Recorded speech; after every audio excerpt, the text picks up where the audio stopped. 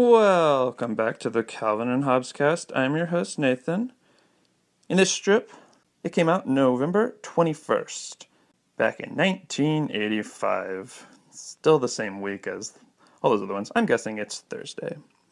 We have a new character alert. Beep, beep, beep, beep, beep, beep, beep, beep, beep.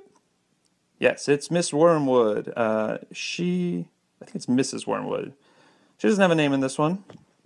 Let's quit lollygagging and just get right into it. So the first strip, Calvin, he brought Hobbes to school and sitting right next to him, and he's at a desk, and his knees don't even bend at this chair. His feet are just sticking straight out. There's Ms. Wormwood. She's just standing right over him, pointing and saying, "Show and tell is over, Calvin. Put your tiger in your locker." Tiger's in quotes, by the way. Calvin looks terrified. He grabs Hobbes' head and says, "In my locker, he'll suffocate." And Wormwood says, "Well, at least put him under your chair." Third panel, Calvin is pushing Hobbes underneath his chair. Whew, that was a close one. Hobbes says, "I'll say." And then last panel, Calvin is whispering, hand over his mouth, to Hobbes. Looking for a little extra info, he says 7 plus 3. Hobbes, 73. Nice cheating there. What can you say about this strip? I didn't mean that to sound rhetorical. There's a few things to say. This is the first instance of Calvin being at school. Some of my favorite strips happen at school.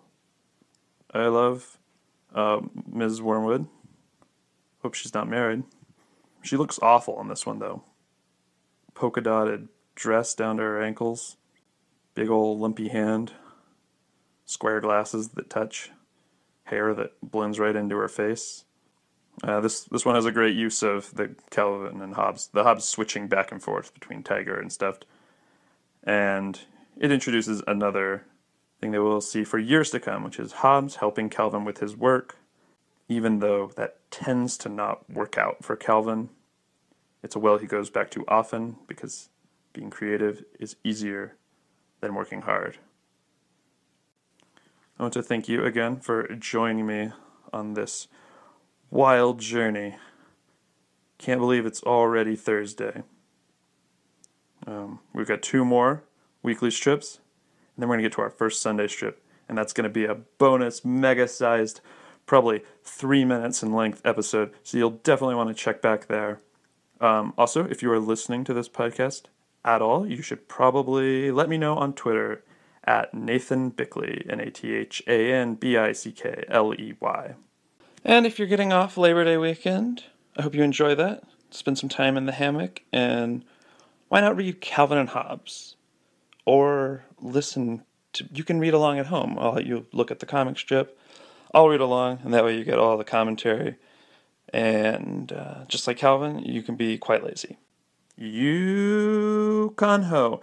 And now we'll play the legal thing. Ding! The excerpts in this podcast are from The Complete Calvin and Hobbes, copyright 2005 by Bill Watterston.